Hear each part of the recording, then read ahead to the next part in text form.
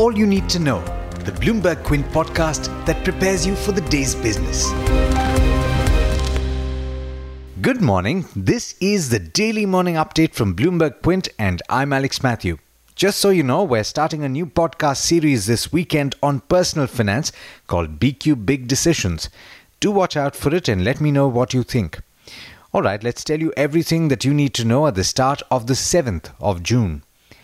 Tata Asset Management Company has decided to segregate its investments in Dewan Housing Finance from the rest of its portfolio as credit rating agencies downgraded the home financier's debt to default. It's a move that asset managers call side pocketing.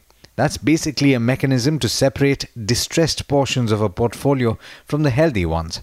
Tata AMC is the first in the industry to use the mechanism in this case. Remember, the mutual funds having exposure to DHFL's commercial paper and non-convertible debentures have taken write-downs after the mortgage lender delayed payment worth 1,000 crore rupees on certain debt market instruments.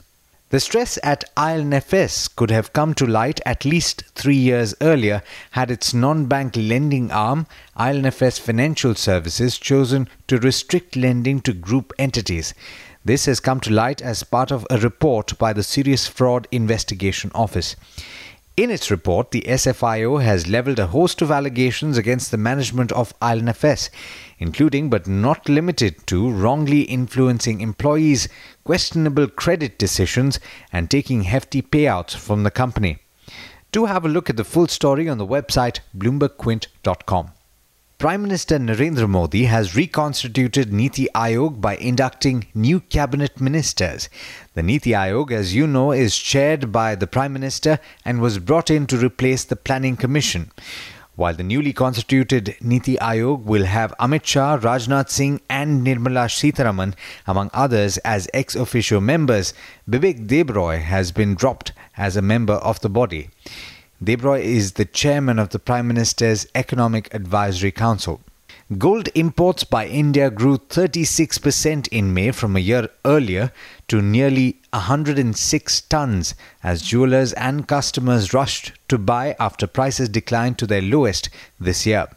In international markets, President Donald Trump said not nearly enough progress was made at the first day of talks between Mexico's Foreign Minister Marcelo Ebrard and White House officials at yesterday's meeting to avert the US's 5% tariff threat due to kick in next week on Monday. Negotiations are set to continue today, but Trump's comments were enough to help the peso drop more than 1%, a move also driven by credit ratings downgrades of the country.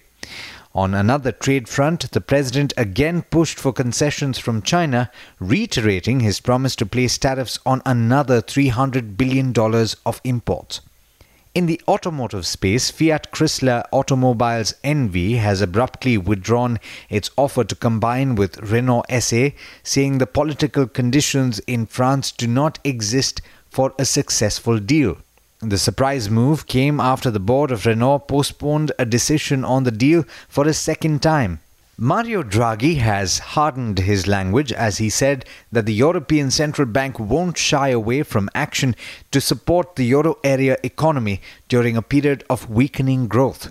Policymakers are determined to act if needed amid a prolonged persistence of uncertainties and the rising threat of protectionism, the ECB president said in the capital of Lithuania after the governing council of the central bank met.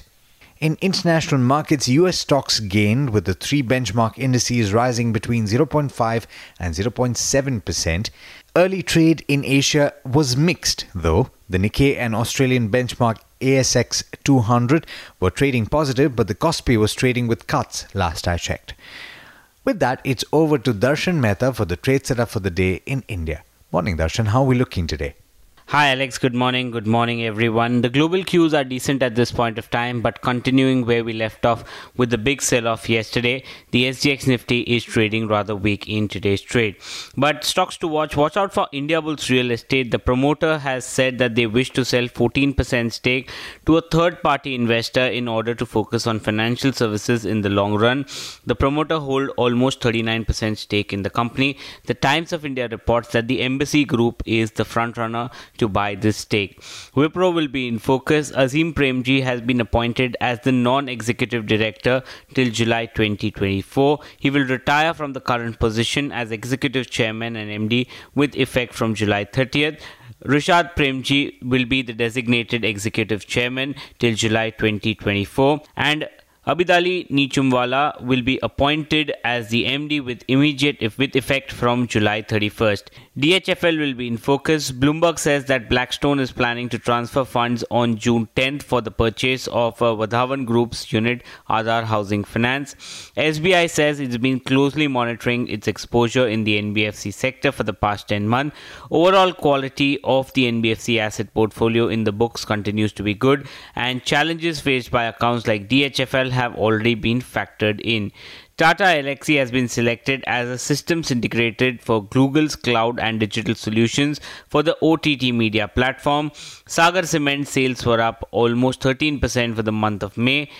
TIAA Fund sold in 0.9% stake in Indiabulls Real Estate yesterday. Goldman Sachs sold in 1.07% stake in Just Dial. And in terms of brokerages, UBS has upgraded Cadila to a neutral from a sell, but cut the target price to 275. They are saying that the price is now potentially pricing in all the headwinds in the US markets. But there's much more you need to know before trade actually starts. For that, log on to our website bloombergquint.com and click on the All You Need to Know tab, and you will be prepared for morning trade. Thanks, Darshan. And indeed, thank you all for listening in. That's all we have for you on this podcast and for the week. But we'll be back early next week with the podcast, so do stay tuned. Also, like I said earlier, watch out for the personal finance podcast, BQ Big Decisions. This is Alex Matthews signing off. Have a great day. I hope you enjoyed listening to All You Need to Know. Did you know that you could listen to the show on the IVM Podcast app? On the IVM Podcast app, along with this, we have a number of other shows which you think you'll enjoy. Listen to Cyrus Says with Cyrus Brocha as the host. Listen to Paisa Vaisa with Anupam Gupta. The Scene and the Unseen with Amit Verma, or Shunya One hosted by Shiladitya Mukhopadhyay and myself. Check out the IVM Podcast app to get more talk content that you will enjoy.